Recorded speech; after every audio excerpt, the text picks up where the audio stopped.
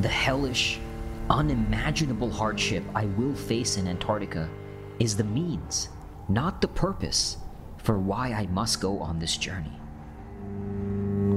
What I ultimately seek is transcendence. This is about more than just me. I go to find the human soul.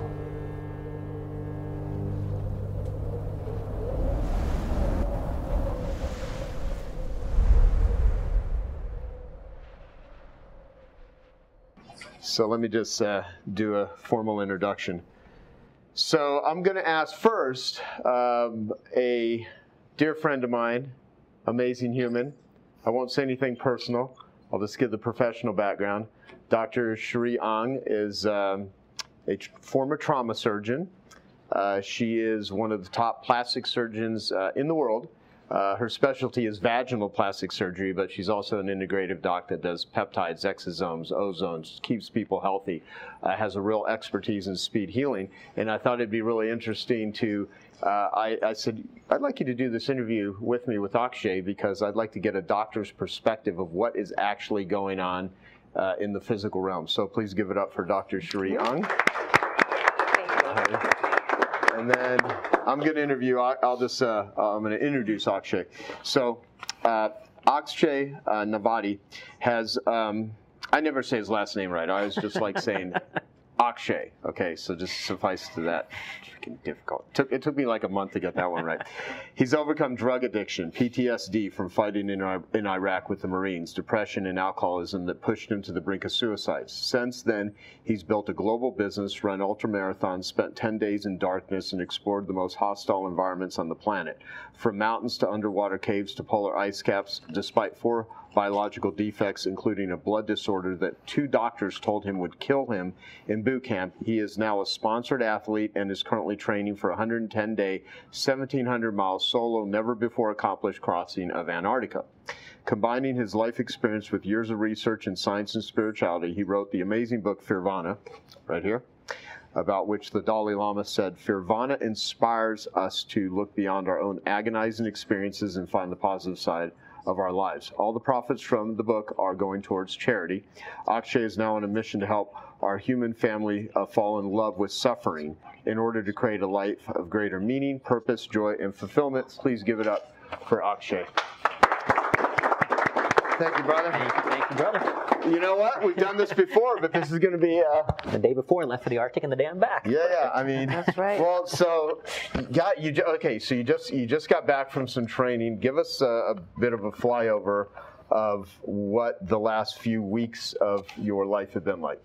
I've been up in the Arctic in northern Norway in a place called Svalbard for the last 2 months on what was supposed to be 4, but ended up being 3 separate expeditions, totally about 30 days on expedition, and then also filming a little bit for the documentary. And then, because one of my expeditions got canceled, just hanging out doing cold river dips like the video I sent you, and exploring ice caves and various adventures. But it was 3 polar expeditions as training for Antarctica in preparation for this. So this is my final time on ice before I go to Antarctica this October. Wow. So me and Cherie have prepared some questions for you using AI. I'm kidding, we haven't. Well, this is just this is going to be totally off the cuff because I've interviewed you before. You've actually visited Cherie when you needed some recommendations on having your fingers amputated. Mm-hmm. How many fingers have you had? I've gotten 1 finger amputated so far, and I'm prophylactically removing this one in 2 weeks because this one was also frostbitten. I didn't lose it, but when I was in the Arctic, it got to minus 37 and below, so it was giving me a lot of trouble in the cold. So because I think it'll be a huge liability in Antarctica, I've decided to prophylactically have that tip removed. Okay.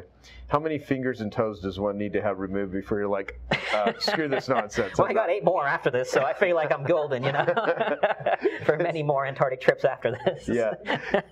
So, you know, the video that we saw previously, your company's Fearvana. I mean, you certainly, I've never met another human that puts themselves in sort of the situations that you do. and it's quite fascinating. And the conversations we've had before, including in this room, have blown people away and gotten some great insights. So we can leave some time for some Q&A for all of you after we go through some perspective on it. How would you define fear? Like, what is physical fear first, and then what is mental fear? So ultimately, it's the brain's evolutionary response in response to risk. Now, the risk doesn't have to be actual in the sense that there's a lion attacking me. It can be perceived risk as well. And so the brain responds to that risk. And there's a visceral response, especially when the fear is amplified. So, heart rate increase, sweaty palms, things like that. But it's a mental response. And an intense fear, they call it the fight or flight, although it's a little bit more complex than that. But the amygdala, your quote-unquote fear center of the brain, hijacks the brain, which is why it shuts down the prefrontal cortex, like what I refer to in Fearvana as the human brain, and you're in this heightened state to respond to this risk. So it's an emotion that has been demonized extensively. Everybody hears the word fear and thinks of it as bad, but it is a necessary evolutionary response in order to keep us alive, but also, as I said in there, as a compass to direct us to things that, Joseph Campbell said, the cave you fear to seek holds the treasures. The cave you fear holds the treasures you seek. Yeah, cave you fear to enter holds the treasures that you seek. That's right, exactly. Thank you. I like when I can sound like I'm smart. Thank you for clarifying. Exactly, that's the one. And so everything I do is absolutely terrifying. Antarctica scares the living hell out of me. So I use it as a compass, and I don't think it's bad. And the essence of Fearvana is to combat that demonization of fear and to show that fear is not the antithesis of nirvana. It can be an access point to it. So, and this is going to sound totally weird, but why would something like, for some people, asking someone out on a date be more scary and threatening than, say, crossing the Antarctica? So that was my case. I was more terrified doing that than Antarctica. So in that context, because your brain develops comfort zones even in discomfort. So for me, even while writing this book, for example, I would procrastinate by running a marathon. Now, running a marathon, I would still suffer, but that was my comfort zone of suffering, right? I play in that arena. So, but doing that thing, or in this case, like asking this girl out or writing, was very new. So the more you play in the arena, the more you develop a comfort for it. So going in that cold water, for example, there's no fear because I play in that space, right? Mm-hmm. In this space, there was a lot more fear. So it's where you develop that, and it doesn't mean it's still not scary. Like Antarctica still scares me because I know how brutal that journey is. But you can develop your zone of what becomes normal, comfortable, your wheelhouse. We all each have that in different arenas, and that's why, for me, that seemingly normal thing is far more terrifying than doing the other crazy shit that I do in many other arenas. No, exactly. So Dr. On, how about I refer to you as Dr. On? What is going on in the body when someone is going through experiences like this? What he's putting himself through? I know that may be hard to describe, but if you could, So I think one of the key words that comes to mind when you speak about that, what's the difference between asking a girl out on a date versus doing this amazing, like, out of the world kind of thought idea is adaptation. And I think that I would love to hear your kind of idea of how you are preparing for this, because I believe that in medicine we talk about adaptation of the cell. The human body is constantly adapting to the stresses that we have every single day, and our immune system is adapting to the virus that you had, and we're changing constantly. And we had discussed prior to this was also like muscle memory.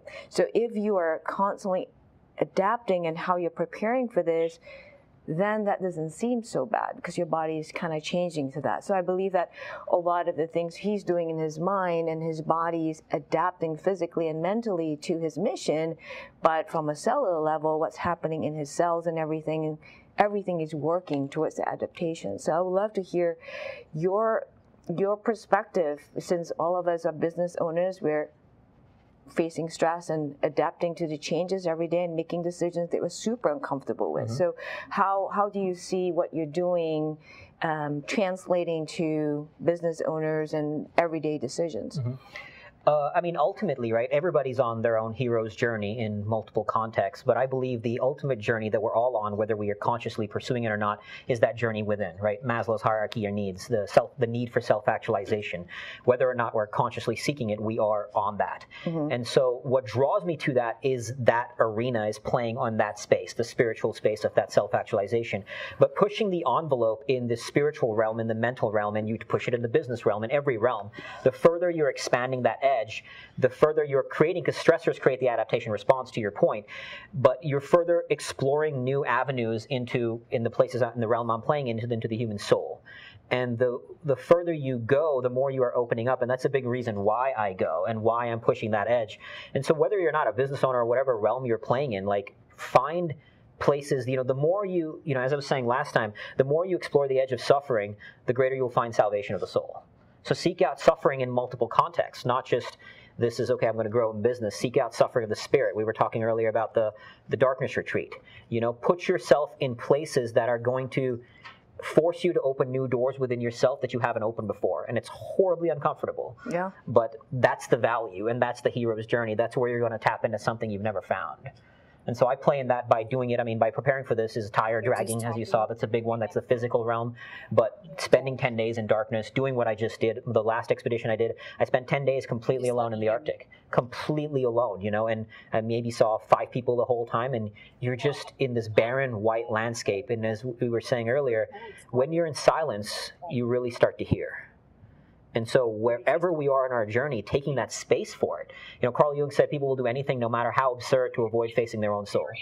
And we do everything we can to distract ourselves from ourselves. Even sometimes the positive things. Like when I came back from Iraq, before I started struggling with drinking, I was doing positive things to distract myself, like going to Greenland, running marathons, working on my business. But ultimately, I was just distracting myself from myself. Yes. Until I took that time for stillness. And so I think that stillness is the key to find that evolution of the soul in a way that you haven't found before. So I spent a lot of time doing that, being alone and hearing what I believe to be the voice of God, and tapping into intuition, tapping into the sounds of nature, tapping into something that you don't get in the realm of distractions that we all find ourselves in.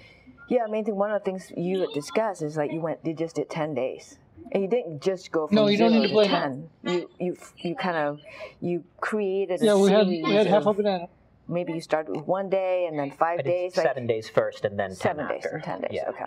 But even doing the 7-day darkness retreat, I had done a lot of hard stuff before that, to build myself, running the ultra marathons and keep pushing that edge. Antarctica is kind of the encapsulation of, it'll not only be the first ever human crossing, it'll be the longest any human being has spent solo in the polar regions. And geographically, I'll be the most isolated human being on the entire face of the Earth. So you're literally at a level of isolation and solitude that is unmatched. And although there's definitely a bit of nerves, I am very excited to see what I will hear. Mark T. Molini, mute your mics. Yeah, you're doing 110 days solo, no other human being, and a temperature of minus 40 to minus 80 degrees. Yeah, that is pretty crazy. What does the body? Dr.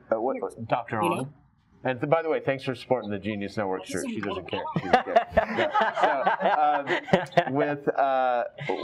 What is this?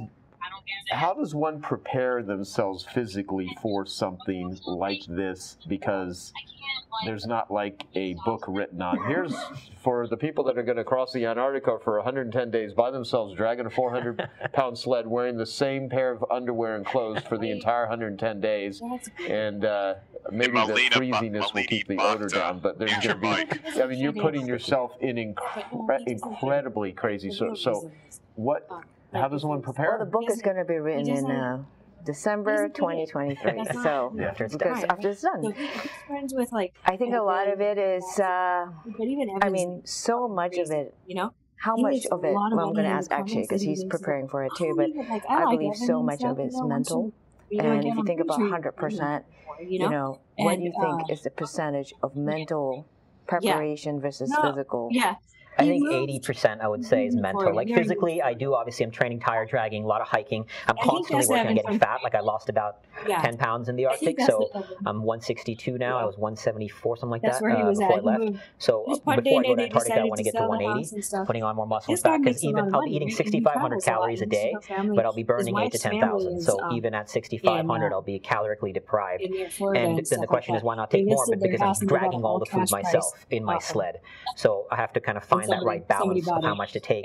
So physically, obviously doing that, but the mental challenge, when you are skiing for up to 12 hours a day, you are skiing in empty white nothingness. So there's no stimuli. So your mind starts to wander, and that is the most daunting aspect of it. Because I ski in 75-minute shifts, and you can have some shifts where that 75 minutes feels like a lifetime. You're just waiting for that shift to end.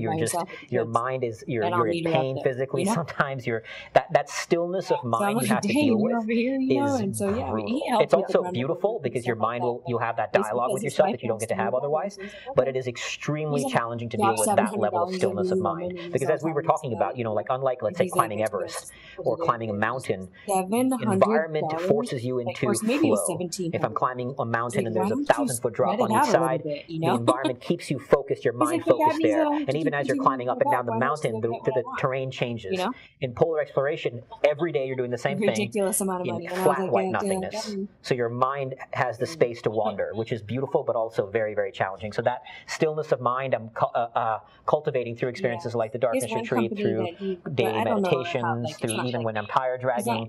But that's the most challenging part, is just dealing with that, because your mind can go crazy. I don't know, like it's not like so I think first of all, mental is so important, but I think from a cellular level, like the body is going to strain its amount of physical activity and stress. And the big thing in terms of preparation is really making sure, number one, recovery. So really making sure you're going on to the starting line with the least, like the best prepared you can be. So I think a lot of the things of detoxification, nutrition, and really getting the body so that it can utilize oxygen delivery as efficient as it can be possible. So I think one of the things that Akshay is doing right now is really getting his body, not just mentally, but physically, as clean as possible. So we're operating at 100% when we're starting at the finish line, and what we can do to really recover at the highest level, and then allowing himself to really go 110 days at that high level. So we're constantly giving the body that.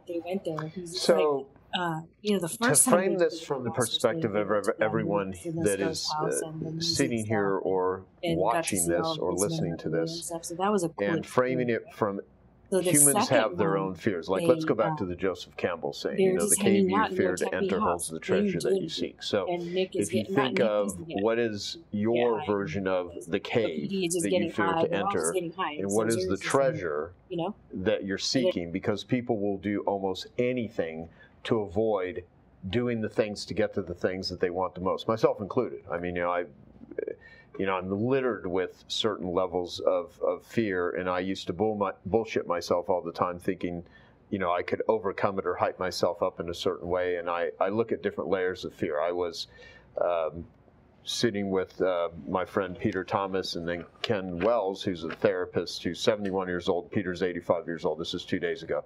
And we were having a conversation because Peter's coordinating an event that he wants to bring Ken to with 2 billionaires, a Navy SEAL, very successful, wealthy people that on every measure have all the money that you would ever need and lifetimes more. But talking about what could you have a conversation with about success with these people, and the whole conversation came down to like fear. What do you want in your life? What are you afraid of? And I made this comment. I said, I said, Ken, I think I first heard this from you, that the only healthy form of fear is concern, right? But then I just heard you say, you're framing of fear. And of course, I love your perspective of fear, and I love your perspective of suffering, because you reframe a lot of it. And I have often said, do something every day that scares you, because I heard that early on in my life, and it gave me sort of a reason to face things that were difficult. And I will always preface it by saying that doesn't mean running out in front of traffic. That's just stupid, right? However, a lot of people would look at what you're doing and say, that's not only stupid, that's fucking insane, that's crazy. You're literally putting yourself in a situation where there is a very high likelihood you will die, and you're doing it anyway. And so I've also sat back and said, it's not my life though, right? If someone wants to do their life, let them do their life. You know, if you're hurting other people, that's a whole nother conversation. But the thing is, so to go to fear, what is the cave that you fear to enter? What is the treasure from your perspective that you're seeking? Is it God? Is it spiritual? Is it something for you? Is it something for humanity? What's the best way you could articulate what it is that you're looking for? Or whatever's looking for you. Because you might not be looking for something, it might be looking for you, and because that's what a calling is. Yeah.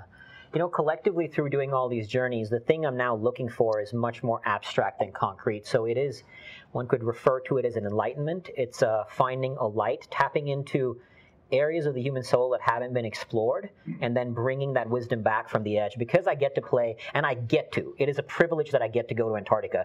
Everybody here in this room, I get to choose my own suffering. Many people in the world, as we know, don't have that. So I get to go to places that many people don't get to go. And as a result, I believe I have a responsibility. You know, when I was in Iraq, my vehicle drove over an active bomb that for some reason didn't explode.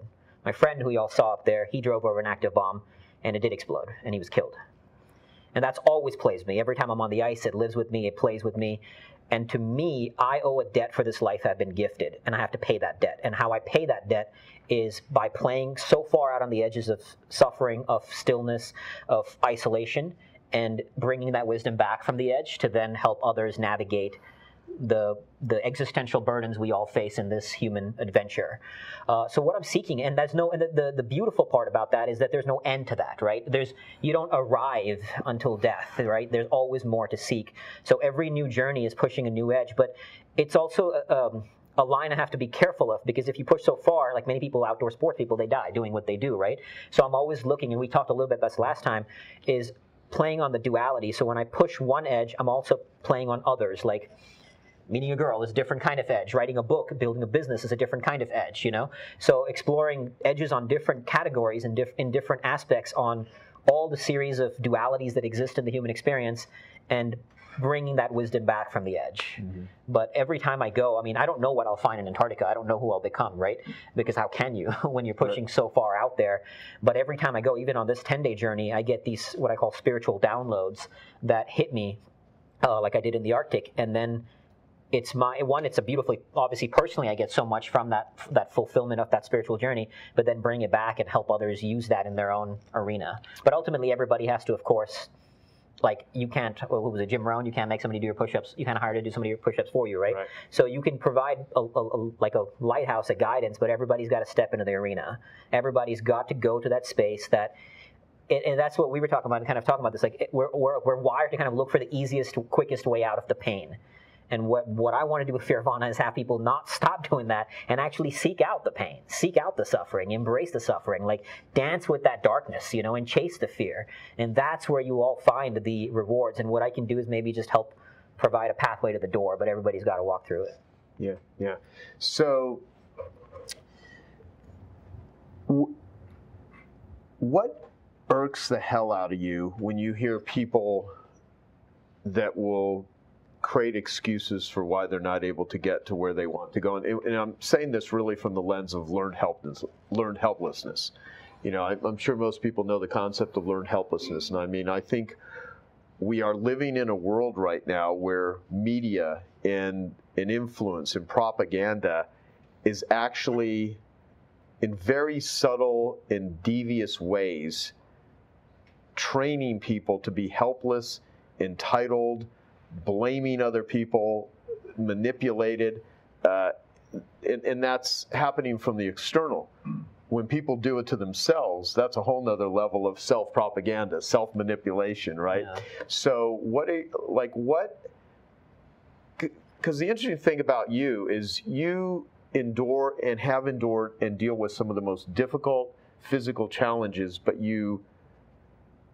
I've never seen you like lose your shit, although you've talked about like going crazy, right? You've talked about the beast. I mean, you know, I'd love to see how you contain the intensity of this and how you also have acceptance and grace and appreciation and gratitude and kindness and love, because I see you demonstrate that continuously. And that's layered on a lot of PTSD. I mean, you've witnessed an enormous amount of death and violence in your life. So a couple things. What the hell irks you where you're like, really shut the hell up and, just step up to the plate? And the other side, let me help you here. Because, I mean, I think you're a mix of like freaking the hardest, military, sergeant and gentle coach at the same time. It's you're a very interesting character. Thank you. Yeah.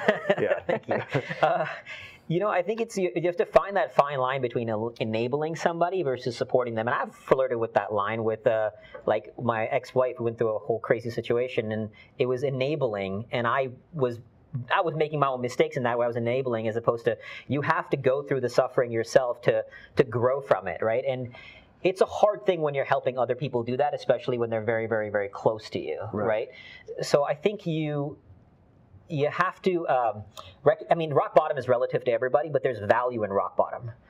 So there's value in seeking out and helping people suffer. And I see that parents, in my opinion, make the biggest mistakes, especially like Indian parents are notoriously overprotective. It's a whole thing, and you know what I'm talking about. And so you're not helping them, So I think, I guess the question is, on the one hand, it frustrates me to see, yes, that victim mentality. You can see how it's being cultivated, and the entitlement world, and it bothers me, but I also empathize with it, because we are ultimately, if you're not conscious and aware, you're just a slave to your environment, right? And most of us are not conscious aware. Like Carl Jung says, until you make the unconscious conscious, it will direct your life and you will call it fate. And most of us are slaves to that external thing. So to a certain degree, I think there's just empathy. And you can't, like I learned this through a lot of that whole situation with my ex-wife, you can't help somebody if they're not. Like, it was a time in my life where I go out of my way to try to help, and at this point, if you come to me, I'll go out of my way, I'll walk through hell to help people who want to come to me. But if you don't and you're just going to stay in it, you have to endure it. Right. You're going to go through that, and when you hit rock bottom, maybe you'll get out of it, but you cannot help, you cannot really help anybody. The biggest thing you can do is be a lighthouse, like Gandhi said, right? Be the change you wish to see in the world. So I think it frustrates me, but more than that, I just empathize and I feel bad. But I think the other part of your question about how I'm so grateful and compassionate is because, contrast is what gives life its flavor and its value. So when you play on all edges, you start to appreciate just this morning, I took a hot shower before coming here. I cannot tell you how much I appreciate every hot shower I take. It is just heavenly. I'm standing like, this is so awesome. You're like taking it in, boy. This is about to disappear for 100 years. Exactly. And it's still, and then driving over here, I just got back to Arizona, so I'm looking at green again, because I was an empty white nothingness. I'm looking at the desert terrain, coming here, being invited here. I'm about catching up with my friends tomorrow, and it just feels, because I experienced isolation, because I experienced cold, because I experienced Arctic. Now I come back to this, and the amplification of that gratitude, and it's visceral. It's not just like I feel grateful. It's I am viscerally appreciative of everything, because you know how precious it is.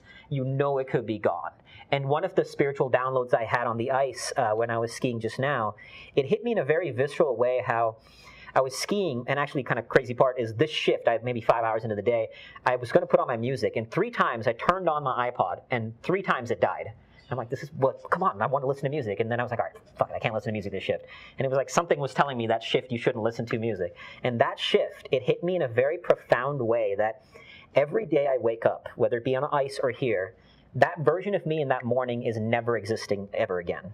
That version of me is dead.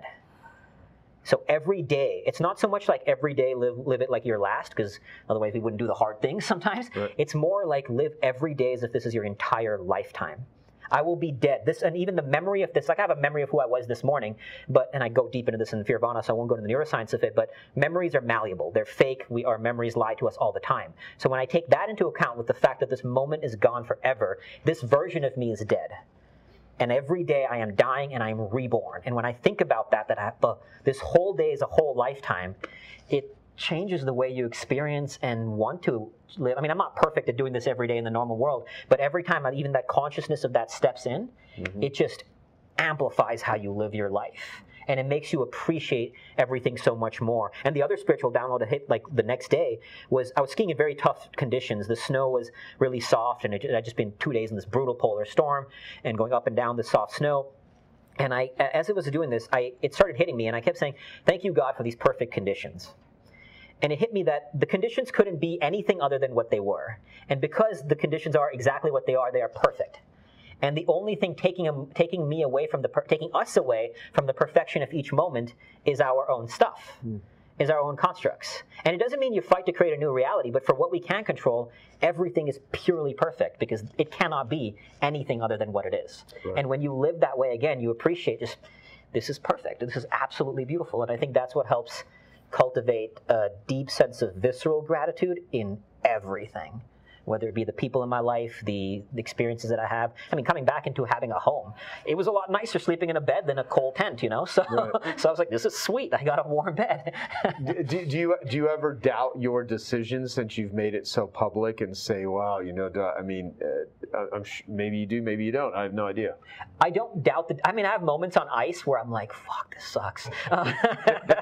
Like you're just going through. I don't doubt that, but every time I come back from expedition, immediately I know that I'm going back, you know? So it's never, so I think that's part of it. You, like everything worthwhile doing, have had a moment where I'm like, this really sucks and I don't want to do it. So that's part of it. But I don't doubt the decision, but I did have a bit of doubt in my ability to do the thing that the Arctic trip helped crush that doubt. Because there's a difference between knowing and thinking. If you think you can do something, that's a construct, that's a conceptual thought, that has a layer above it. Knowing is just is. Knowing is visceral. Knowing is not a thought, it's a way of being. And it's not like there's a thing you have to do to get to knowing. It's not like it's a magical X, but as you get on the journey, something happens that is shift from a thought that I think I can do this to I know I can. Yeah. Yeah. It's like a presence. Exactly. It just changes. I mean, I feel like, I don't know if anybody else will notice it, but the person I'm looking at in the mirror today is different than how it was 3 months ago before I left for the Arctic. And it'll be different after Antarctica. So, but that's a result of the shift in that knowingness. Yeah. But that comes from doing the work, doing the things that we're talking about, you know? So do you think of yourself, because some people are goal setters, other people are problem solvers, right? Some people that have problems setting goals or don't set goals, that are in the entrepreneurial world, which is mostly the world I understand, they solve problems. They're just looking for problems to solve. Other people, they set goals, right? Yeah. So there's a little bit of a mix on how people perceive different ways of going through life. What do you, when you go a month past this successful expedition, if you do it, right, if you accomplish it, where do you see yourself being? Do you even think of it that way, or are you just like, that's not where I'm at, I'm just doing it? I have a sense of the things I want to focus on after this. Like I want to get back to focusing on the brand. I want to focus on a relationship and a family and all that.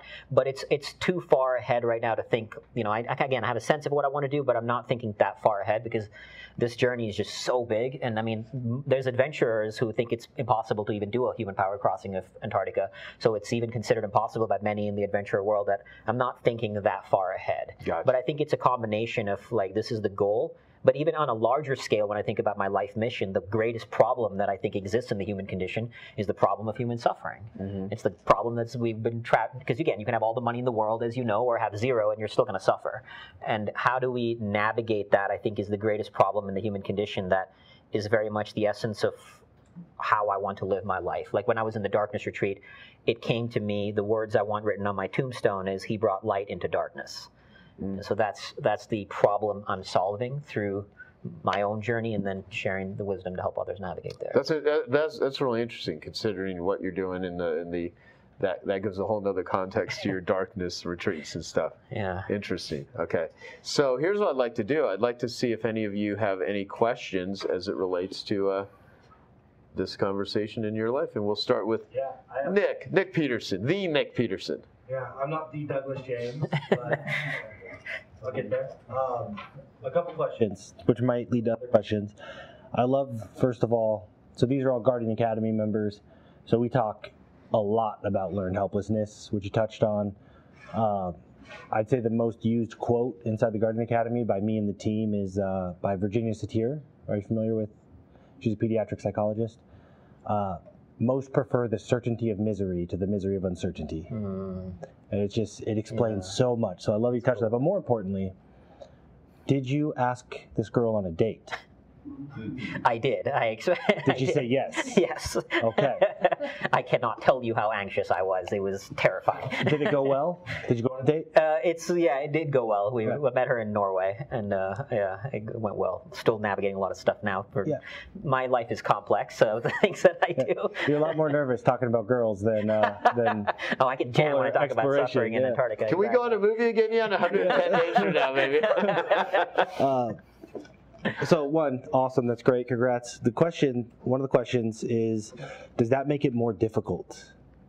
Like knowing that you're going on this expedition and like, crap, I just met a girl.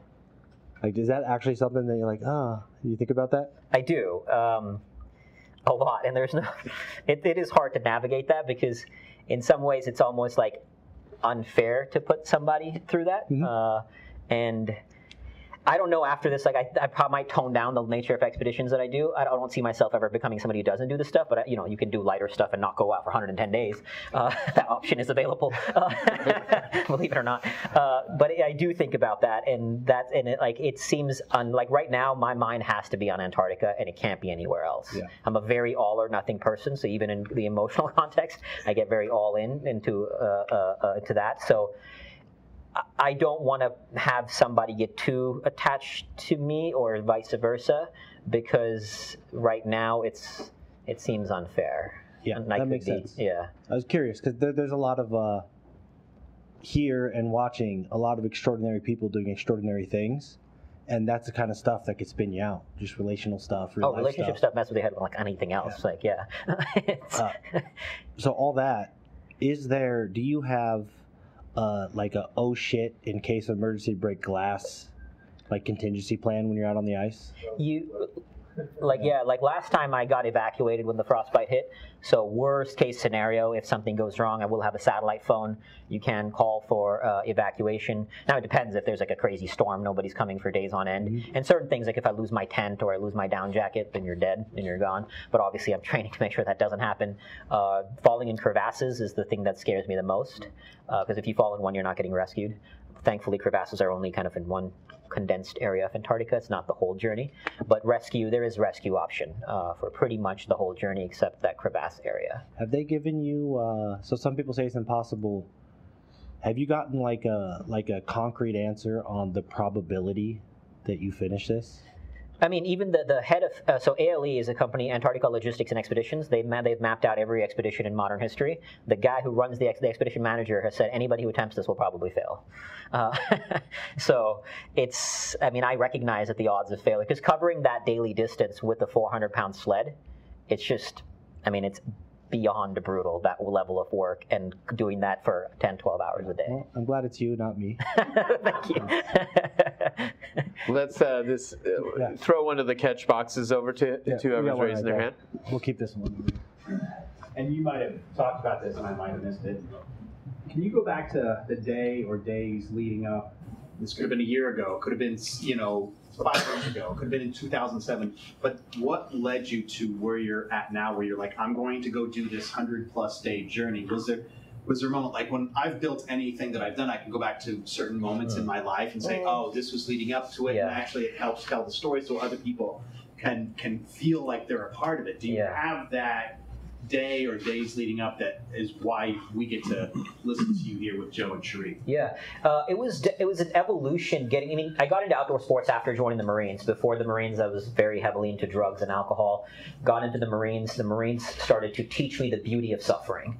So Marine Corps training was obviously hard. And so I started looking for other ways to challenge myself. And nature is a beautiful playground. Unlike in the Marines or going to war where you see the human capacity for evil, when nature is hostile, it's not acting out of malice or intent. It's pure. It just is. So that was beautiful, and I got into every outdoor sport you could think of: scuba diving, skydiving, polar exploration, mountaineering. But what drew me into polar exploration was, I shared this last time, there's a quote from a famous polar explorer who says, "Polar exploration is at once the cleanest and most isolated way of having a bad time that has been devised." And I could not agree more. So I started doing polar expeditions. I did a 1-month crossing of Greenland, and this is the last great polar journey that has not been accomplished. So as I got more into polar exploration and polar travel, this sort of in some way became the inevitable destination, because it's the last great thing that hasn't been accomplished, is a full coast-to-coast crossing of Antarctica with no dogs or kites or machines. So I don't know if I ever remember specific, but actually, strangely enough, when I was in Iraq and I had never been on a polar journey before, I found this in my journal. I'd done outdoor sports, but not a big polar journey yet. I wrote in my journal that one day I want to do never before accomplished expedition Antarctica. And I reread I don't remember writing that. I reread my journal somewhat recently and was kind of blown away that that was even in there. But it was, I think, 4 years ago that I told a polar friend and kind of a polar mentor of mine that this is now the mission to do this, and it's taken a lot. I was originally supposed to do it last year. The frostbite happened, and so, you know, the timeline has kept changing. But I think it was just an evolution of getting into outdoor sports and finding the beauty in the suffering that is polar travel that led to this.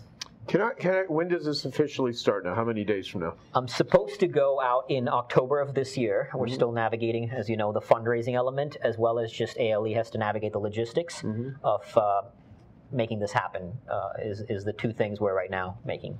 In the ski, so it's going to cost approximately $750,000 is what you got budgeted for everything to do this. So now ALE, the most recent number they gave me was $750 to $1 million. So I don't they're still figuring out, but I'm estimating $1 million max, $750K. Yeah. You know what I actually find interesting? I've never thought of this contrast till just now, but we have one of our Genius Network members ran for, was a congresswoman and senator, and the first female combat fighter pilot in the U.S. And during her political campaign, raised, I think, $76 million. And there's all these politicians and all these causes and all these movements that raise millions of dollars. And a lot of them are for some of the most rotten humans on the planet. I mean, from my perspective, my opinion. And stuff that when it's all said and done, is it really going to push humanity forward, or is it going to push humanity down, right? Yeah. And what you're doing could so significantly, if parlayed in the right way, be such an inspirational encouragement for humanity. And I think all of us here in a lot of ways have an opportunity to put wings behind this sail and to do something that could really significantly do it. So it's not just you doing the journey. It is another version of the 4-minute mile, which is a hell of a lot more work than running a 4-minute mile, because that was 4 minutes. You're taking 110 days, right? And you're going to do something that no human in recorded history has ever done before. And it seems to me that if humans in media had their heads screwed on straight, which they often, from my perspective, do not, this is a really important thing, and what could come out of it. So what could we do as a community to help rally and get behind and inform to do this? Not because I'm saying, hey, everybody, just throw money at Akshay because he wants to go do this crazy thing, but really, what is this thing that we could be a catalyst for? How could this be turned into something really significant that is incredibly empowering for humanity? Well, thank you for asking. I mean, and that one thing we're doing was we're creating a documentary around it. So wasn't the intention originally, but the documentary crew heard, and so we're creating a documentary to tell this story, because like you mentioned, the 4-minute mile, when people expand their references of what's possible, it changes how they relate to themselves. And so we want to tell this, because everybody's got their own version of an Antarctic crossing. Everybody's got a polar storm that they're facing. And when we see somebody doing it at the very extreme level, we can touch people's lives. And I've experienced that, right? People have heard the things I've done. Like one guy heard me at a talk and went and climbed, he did Everest Base Camp hike and lost a ton of weight after hearing the talk. So I think we can touch a lot of lives by spreading this message and sharing the lessons from this journey. So the documentary is one aspect, and then just spreading it through the fundraising, like thanks to your wisdom and counsel, and James and all the people who are helping. We're creating a crowdfunding campaign. Nick can talk about what we're doing with NFTs to help raise funds to fund this crossing, and all of it will go to ALE to actually pay for this, because the reason it's so expensive is like that flight alone to the starting point is $250,000. You're like flying to some of the most remote regions, multiple flights with fuel barrels. So helping spread the word on that. We will have that ready in the next couple of weeks here. Nick can talk more about it, what we're doing with the NFT angle, but a crowdfunding page that we're looking to raise. I've put in, 300, 400, 500, I think close to almost $500,000 of my own. I think maybe $300,000-$400,000 of my own money, and like everything I can, my heart, my soul, my finances is going to this. So anything to help. And obviously, it is like, yes, I'll be alone on the ice, but it has taken an army of people to even get me here. I mean, you saw a few of them on that sizzle reel. Those guys are my family. Joe's, Cherie's helped a ton, and just, I mean, countless people, polar mentors, polar friends, more than I can even say in names that it takes to make this possible for one man to go along on the journey. But I do think it can be not just about me, but a 4-minute mile that helps transcends our collective consciousness on what's possible for the human spirit. Yeah, I love it. I love it. Who has? Yeah. Yeah, actually, we talked a lot earlier about. Oh, stand up, actually. Okay. Yeah. So we can sit and we'll get on video. Thank you. We talked a lot earlier about the value in the presence of a moment, right? The experience. And oftentimes, it's not the best experience that's the most valuable. It's knowing how to stay in the ones that aren't the best experience, right? So something that can be valuable for everyone is when you're in that oh shit moment, what method do you use to ground yourself, to bring yourself back? Because 110 days out in the middle of nowhere, it's very easy for one thought to avalanche into a million thoughts. Yeah. That makes you want to get out of it. So what do you do in those oh shit moments to come back to that grounding presence, to get yourself back into the place where you can make sound decisions and move forward? Yeah. So there's many tools, and one thing, just remind me, I'll share that same thing that I have, like the 25 weapons to navigate the pain cave. I can share that with you. You can share that with your tribe, like a PDF that I've throughout my running ultra marathons and like different ways to navigate it. But few different tools. One of them is always remembering that I get to be here. Like, so even when I'm in the Arctic, it's a privilege that I get to experience that level of solitude. And I go back and I think about the people that I've seen. I've worked in post-conflict zones. I've worked with children who are survivors of sex trafficking, former child soldiers, and you see the hell that most human beings endure. Nothing I will do will ever come close to that. So like a deep sense of gratitude. In Latin, there's a phrase called amor fati, which means love fate. It's easy to feel grateful when life is good, but can you love fate when it's not good? Right? So pure that experience of pure gratitude. Sometimes what I do is I go deeper into the pain cave. So when I'm in pain, I'm actually like one of my weapons to navigate it is I will literally say this out loud. When I did that 50-mile run around the cul-de-sac, I was sharing this, that I was saying to myself, talking out loud, I want the devil himself to rise out of hell in an attempt to destroy my soul so I can look that motherfucker in the eye and bury him in his own blood. So I'm like, bring on as much as you can throw at me, because I know that the greater your demons, the greater the divinity required to rise above them. So suffering is an opportunity for transcendence. Like, to me, suffering is a training ground for self-transcendence. So bring on whatever the fuck you can throw at me, and I'm going to smile at this. This is my opportunity, right? And then sometimes, paradoxically, the exact opposite, I'm escaping it. Like, I don't want to be in it, so I'll listen to positive music. So the thing is, even though they seem like opposites, all these different weapons to navigate the pain cave, they all have their place. And the more you play in that arena, the more you will know which weapon you need at different times. So you were talking about how when you do cold tubs, it's just sort of being meditative, being very present. You know, so one way to bring present is bring yourself back into the senses. So I'll think about my hands holding the ski poles. You know, I'll think about my feet moving in the skis. Think about what I see. If I see anything, sometimes if it's a whiteout, you don't. But those are a few different tools to navigate it. And there's like a series more that I'll share with y'all after this. Just remind me.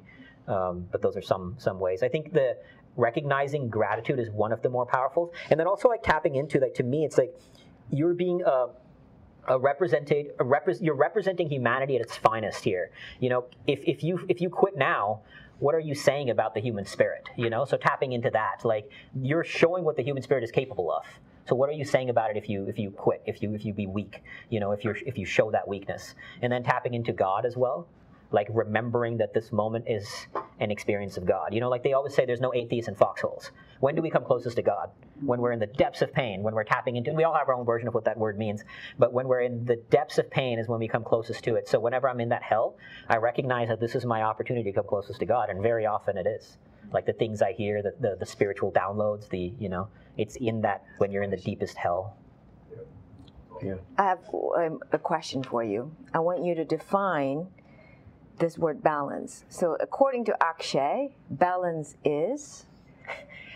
I think there's two ways to cultivate balance. Balance on the one hand is I'm going to try to balance between, let's say, the work-life balance that we know and try to find a way to have a little bit of this, a little bit of that. The other way is going absolutely all out in one way and then doing it for a certain chunk of time and then going all out the other way. And I think if you do that to find balance, you're actually going to find a greater level of peace, because the other way, we all heard like the myth of work-life balance. It doesn't work. Yeah. So just go ham, go all out. Like in this phase of my life, Antarctica is my world, it's my soul. That's what I'm hearing from you. It's just like balance is edge. going all in, 100% in this, then shifting. Exactly. So if you think of like a weighing scale, imagine having like 10 pounds on each weighing scale, it's balanced, right? But another way to think about it is if I put 20 pounds on this side, this will dominate. But then if I move 20 pounds to this side, over a time period, they're equal, if that makes sense, Yeah. So just go ham into one edge. Yeah. And you're going to discover so much more by Great doing perspective.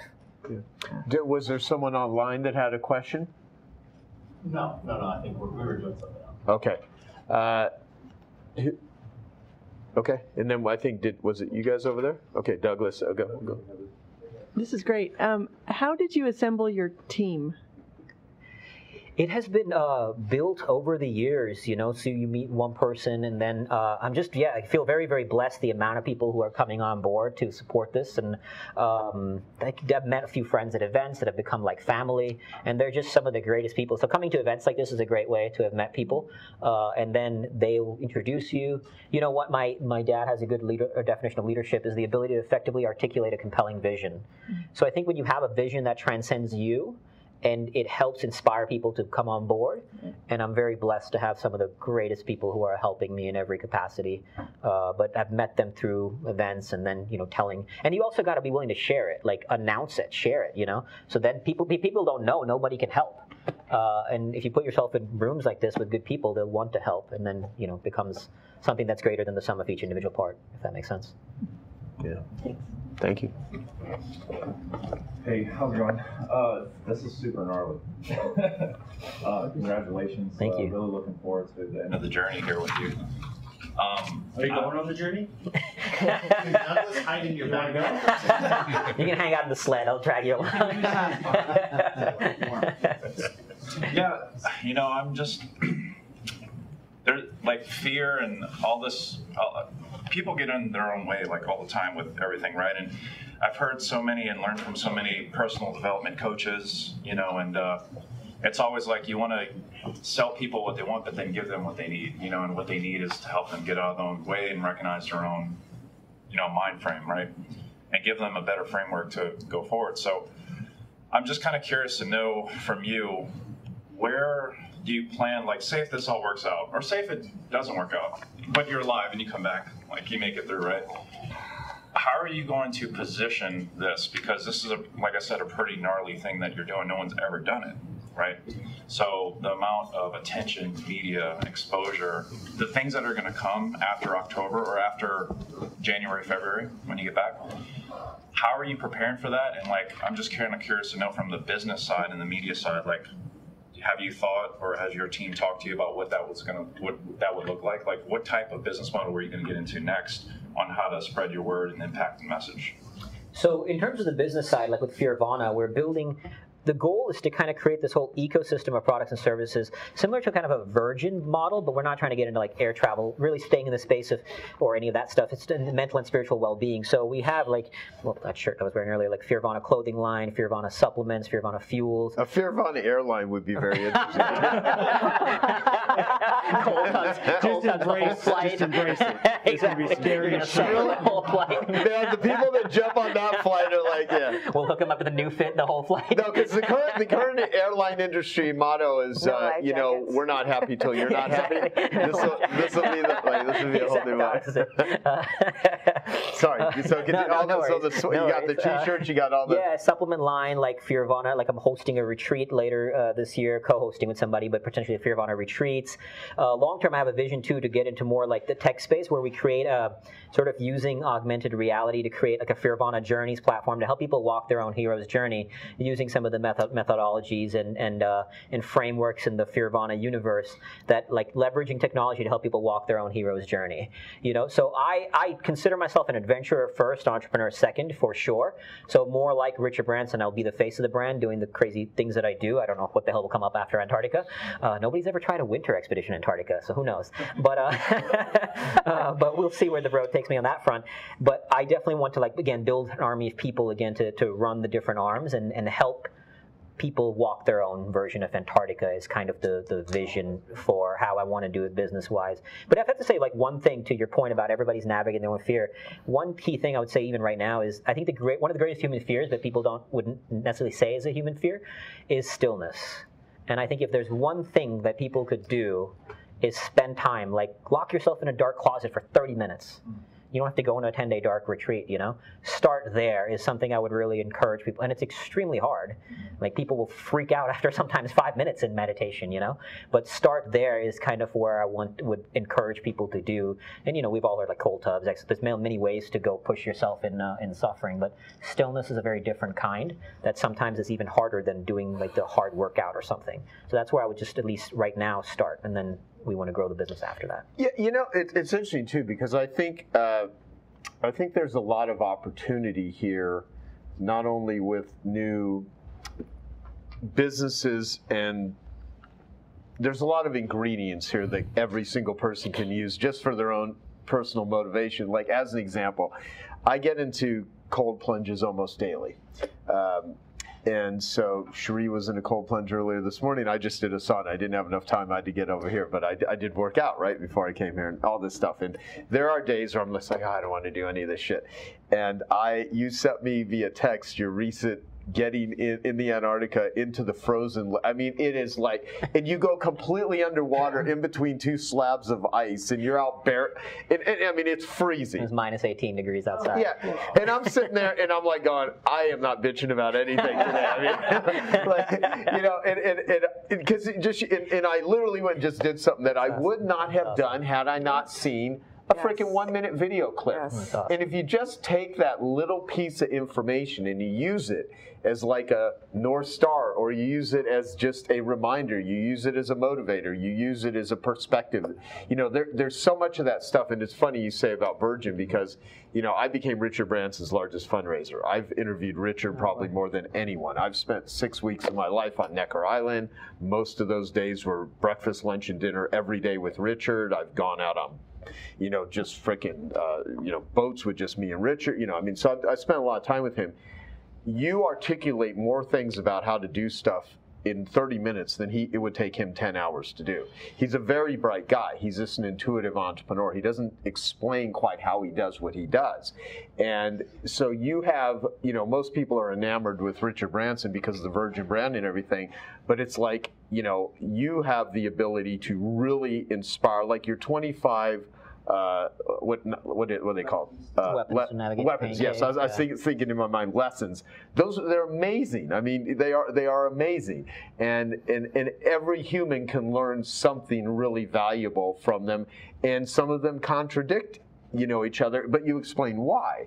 And so I look at, like, people are always looking for how to be successful. What is success? And I have this sort of notion, like, success is different for each person. It's not my job. How am I going to tell anyone what's successful? I mean, you could say successful is like winning a sports game and if you hit this score. I mean, that's different than like saying I'm a successful human because I made a lot of money or because I won this title or whatever. So I think success is an individual thing, and I think the way that you are doing stuff, every single human can contrast some form of betterment through a mirror that you're putting up for them to look at.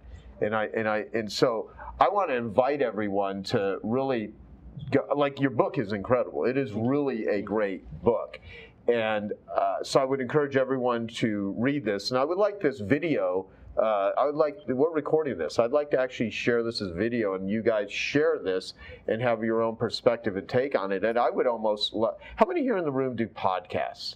Or do any sort of interviews or YouTube channel or social media? Yeah, I would almost say take parts of what he's saying and just show a clip of it and then say, here's my thought about this. What do you think about it? So this is not just a conversation with, you know, me, Dr. Ong, and Akshay. It becomes a conversation that we put out into the world, and we ask people to dialogue with it. I don't want this to be a monologue. I want it to be a dialogue, and I want your journey to be like a, you know, not an event that happened once. I want it to be something that is a domino. You know, we have a big giant domino here, and I always think of, you know, what are the people, what are the books, what are the relationships, what are the situations, what are the methodologies, the strategies, the experiences I've had as a human that have had a domino effect on my life. And there's some that have been very negative, and there's some that have been very positive.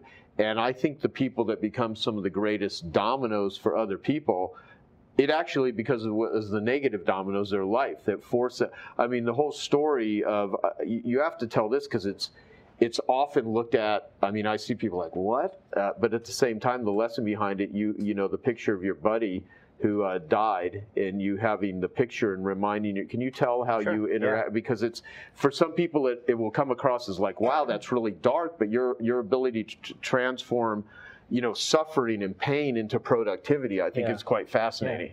You know, when I came back from Iraq, I was diagnosed with post-traumatic stress disorder, and I struggled with survivor's guilt from losing my friend in the war. And to this day, there's a big part of me that believes it should have been me that died instead of him. And what I started to learn was these things that they were labeling me with disorder. Like, I was also very hypervigilant of loud noises. I didn't like being in crowds. And I started going down my rabbit hole of research. Like, this wasn't a disorder. It was a very normal response to war.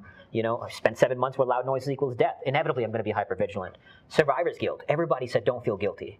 Rationally, I got it, right? Like, war, you can't control what happens. Bullets fly where they fly. But emotionally, that guilt was an expression of love. You know, it's not a bad emotion. So what I did was, I put a picture of my friend up on my wall, and it said, this should have been you. Earn this life. And it was right next to my bed. I would see it every day when I wake up. And my guilt became my ally. My guilt became my fuel. To this day, you know, I was telling him over there that I had a conversation in the darkness with God that left me bawling in tears. And it was like, I believe I owe a debt for this life. And people have told me, like, that's, you shouldn't, like, that's dark, it's not healthy to look at it. And it's not like each one have their own paradigms and constructs of how we operate in the world. But the darkness we feel, like many people, and I can even share this, I was working with a friend of mine who had gone through some real trauma. And we had, like, before I say what I say, she was ready to go here. Like, we'd done a lot of work, and she'd gone through this horrific childhood trauma. And I said to her, what if you deserved what you went through? And she goes, whoa. Because, I mean, who would tell her that you deserve this horrific thing you went through? But I asked her, did some part of you feel like you deserved it? She said, yes. Did some part of you feel guilty for it? She said, yes. I said, good, go there. You're feeling it. Everybody says you don't deserve it, right? You shouldn't feel guilty. But if you're feeling it, go there. Like, let that darkness have its voice. Okay, what does that mean about God? What does that mean about humanity? What does that mean about me? That night, she sent me a text saying, fuck you, Akshay. Because she went into a very dark space. But the next day, she shared with her husband for 25 years, for the first time, what happened in the trauma. So you have to give that darkness its voice. That guilt became my ally, and it was a dark thing. It was an intense thing, but it's useful. You know, that scene in Saving Private Ryan at the end where he says, Tom Hanks tells Matt Damon's character, earn this.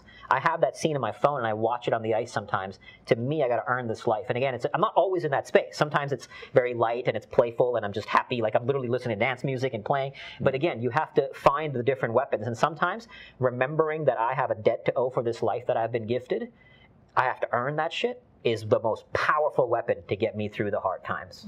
Yeah, yeah. Is there anything else? Any other questions, Sheree? Anything you guys want to ask before we wrap up here? Yeah, and then we'll tell them. So much for bringing the light back to man. What's great about blockchain, we have anonymity. We get to see what people are just without skin color or religion. So seeing you out there and being a slave to my own community, just seeking more instead of seeking closer, I think changed my perspective in life. That for you to get out and be you, who you are, going after what you want, and letting everybody say, hey, you know what, this is who I am. and chasing the nirvana, going to cross to the other side and bring back that information to humanity, going to the darkness and bringing that light up. So thank you. But my question is, how old are you? 38. Thank you. I just got a quick one. Are you aware of any? Like physical, biological, permanent changes that may happen after you're done with this? Missing a finger. I'll be missing too soon. Other than that, like, I mean, to put yourself through this, that level of stress, the hormones. I mean, like, I'm preparing for the readjustment when I'm back. Like, I've heard polar explorers who do long journeys, they can't see straight for a few weeks because you're just seeing empty white nothingness, so your brain loses the ability to see contrast. So I'm pretty sure I'll be in horrible physical shape after I come back. My eyes will readjust. The mental adjustment will be kind of like coming back from war in a way. I have a little Wilson-like character that I speak to on the ice, from Castaway. So my friends keep joking. They're like, dude, you're going to be so weird. When I come back, I'll be going on dates and having Wilson in my corner with me. So there'll be a readjustment in that sense, at least temporarily, that I'm preparing for.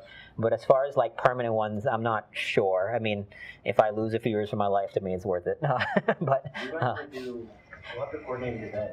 So either like a Genius event or one of our events right when you get back, so we can all just see firsthand. What exactly? I'll limp in with Bring Wilson with you. I have Wilson with me actually in that backpack. You're gonna make like a bunch of. He'll be the RSVP for Eunice. Yeah, a bunch of little social media clips will come out of that one. Yeah. I'll just limp my way up here with crutches. Yeah. So let's talk about the project. How you tying this all together? Yeah. So. We chatted, Joe introduced us, as he does. And he's like, hey, we're doing this and this. And there's actually Joe's idea that said, hey, this is something we could do on blockchain. And the reason that I want to talk about this a little bit is there's blockchain. And Howard knows blockchain really well. He's super bullish on blockchain that's different than cryptocurrency. And he was like, can we do something on blockchain? Well, what are you already doing? That's the first question. And, we're looking to maybe do 750,000. Now it's $1 million. It'll probably keep going up. You know how it goes. I was like, yeah, I think we do something really cool with this because NFTs, Kevin's doing it a little bit with Dr. Wolf. What I like about NFTs is not that they're pictures that you can buy and then somebody else will buy them from you for more money. That's like a thing that happens sometimes. But it's really the provenance and the royalties. That's really the power in NFTs right now. In a non-fungible asset, whatever you want to call it, is provenance and royalties, meaning you can see on the blockchain forever who created it when it was created. It is proof that this is created by Akshay at this time on this block. It's an original, and you can see everywhere it's been. And so typically with anything that can be forged, like high-end art, the provenance can take months or years. When you get a painting, right? Have you ever had an issue with forgeries? With one of our artists had it. Yeah. So anything that can be forged or faked, especially in the art world, it could take months or years to figure out where it's been. Can we prove it was there? Is this an original? So I love the provenance, and then royalties. And Danny's Lisko will be here. Maybe we'll talk about it. Is people that do cool shit, especially that create cool stuff. You can code into the blockchain that when it changes hands and it becomes popular and people are selling it, the royalties are going back to wherever the creator designates that they go. And that should, in theory, incentivize people to continue to create better instead of, like Ticketmaster taking all the profits. So I think about any project that people do stuff in the real world, I think is there utility in provenance and is there utility in royalties. That's the main thing. So as we're talking, it was like, you're already doing this. You have a really cool setup. Where are you doing $3 minimum? Yeah, $3 is equal to 1 meter on the ice. Yeah, so $3 is 1 meter on the ice. So they're setting up this whole crowdsourcing. I don't know if you're using whatever software you're using, but they already have all these tiers and these deliverables. So it's really, really simple.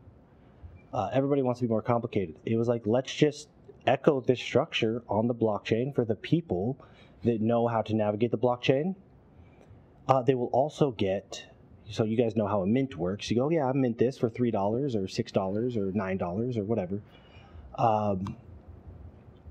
you push the button, you're creating the art. So if you guys, that's what I think is cool about the mints, is you're actually creating something that did not exist before, but you also have proof of ownership. So if there's a ton of media and he becomes hyper famous, you'd be like, yeah, I contributed to that. Here's my proof.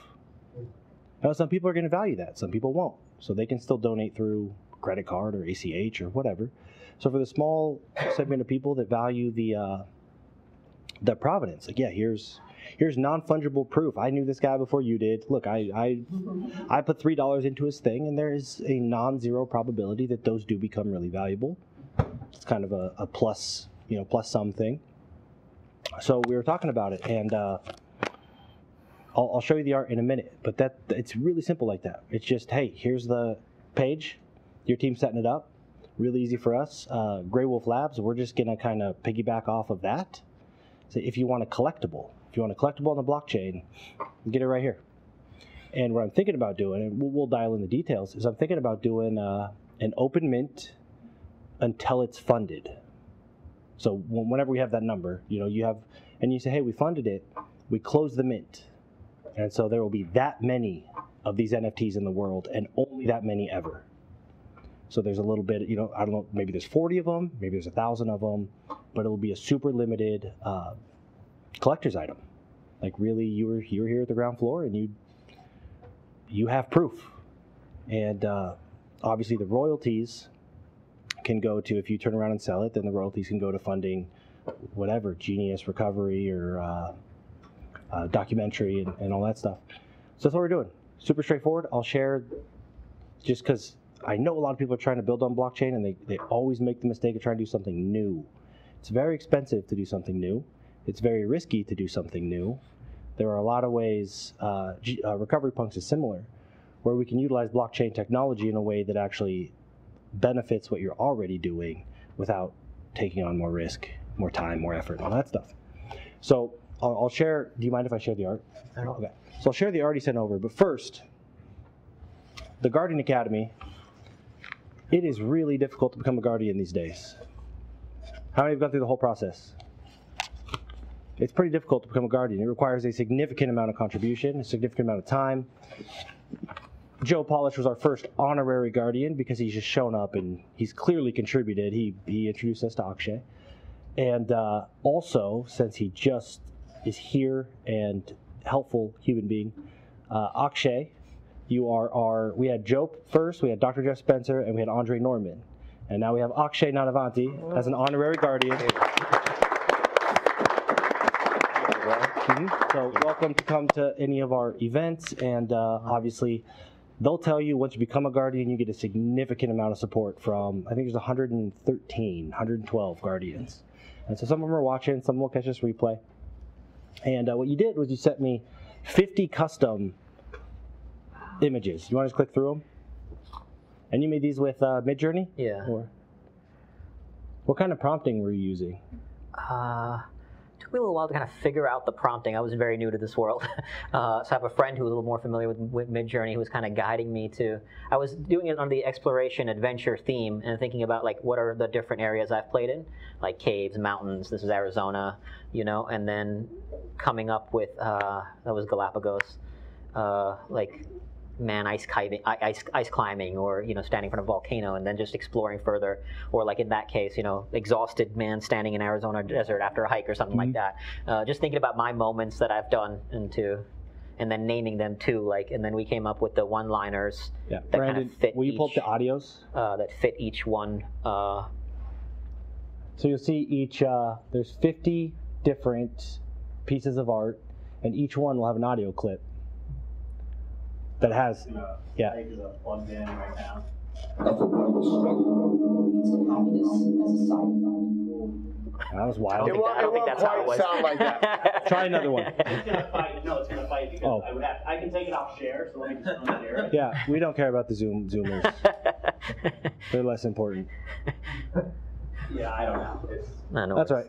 Yeah, my friend had that idea to say, why don't you add audio onto it? So I was like, sure. I didn't, yeah. So we'll have these really cool collectibles. Each audio is named, like the audio and the image have the same name, so each image has an audio that goes with it.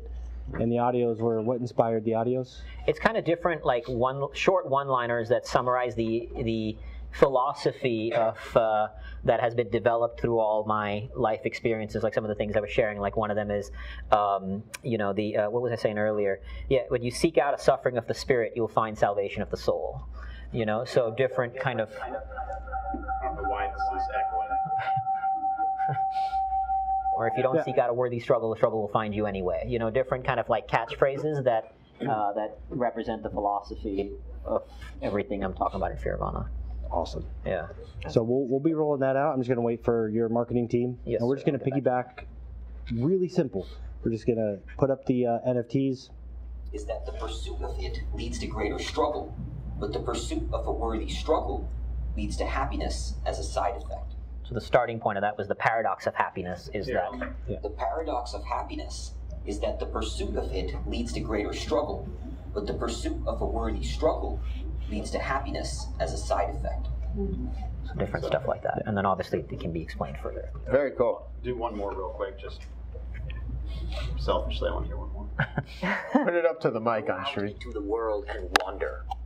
There you shove it will in find Shri's the face nectar there. of life and the essence of the human soul. Beautiful. So you see, we're creating these little collectibles, and Grey Wolf Labs, Guardian Academy. It's really about supporting extraordinary people doing extraordinary things, and that's how we take the blockchain, right? And we say, hey, look here, there's actually value here in the real world. You can use this technology in a way that, like, we're doing good. It's not buy a coin and cross your fingers.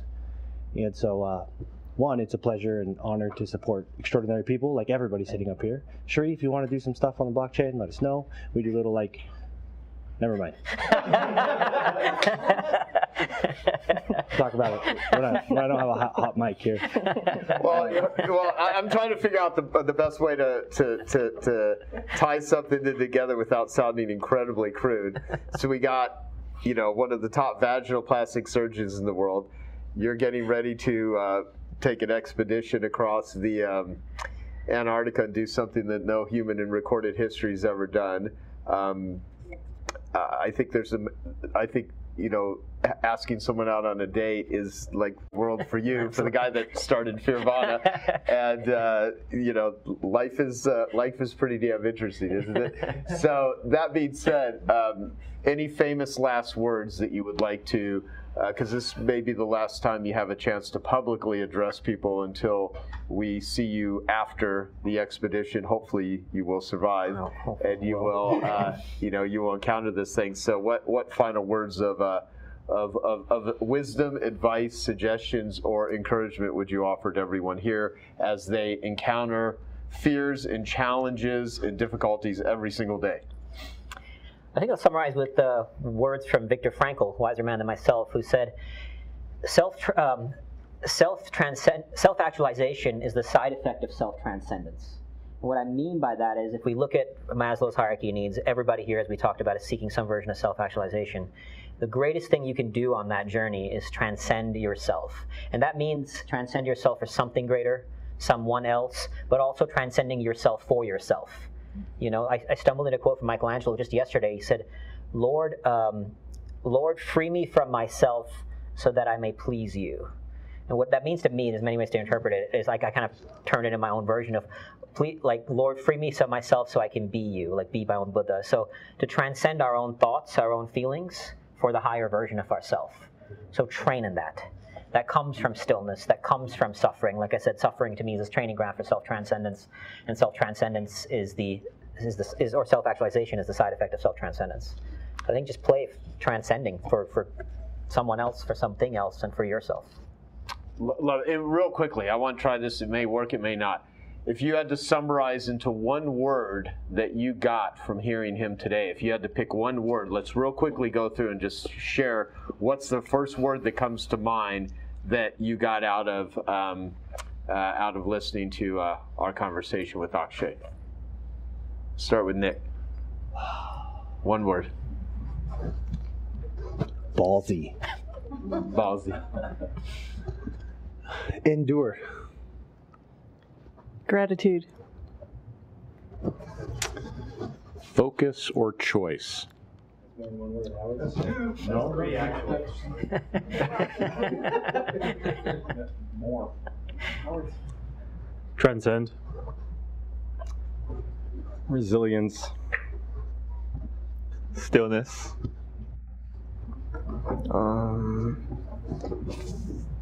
Fear. Fear. Inspiring. Listen. Freak. Courage. Visceral. What was yours? Visceral. Visceral. Okay. You could hear it, especially when you said it again. Knowing. Live. Struggle. Fearless. Opportunity. Raw. Anything for you, Cherie? Learning. Learning. I just say courage. Courage. So, you're awesome, dude. Awesome. We're all here wishing you the support and the best. So fantastic. Thank you. Thank you. Awesome. Thank you so much. All right, so here's what I want to do really quick is you got your one word, 6-word update. Write down a 6-word update. If you don't know what a 6-word update is, it's just summarizing something that you've learned or something that you thought in 6 words. Try to tell a story beginning, middle, end. It just forces you to, be concise about your takeaways.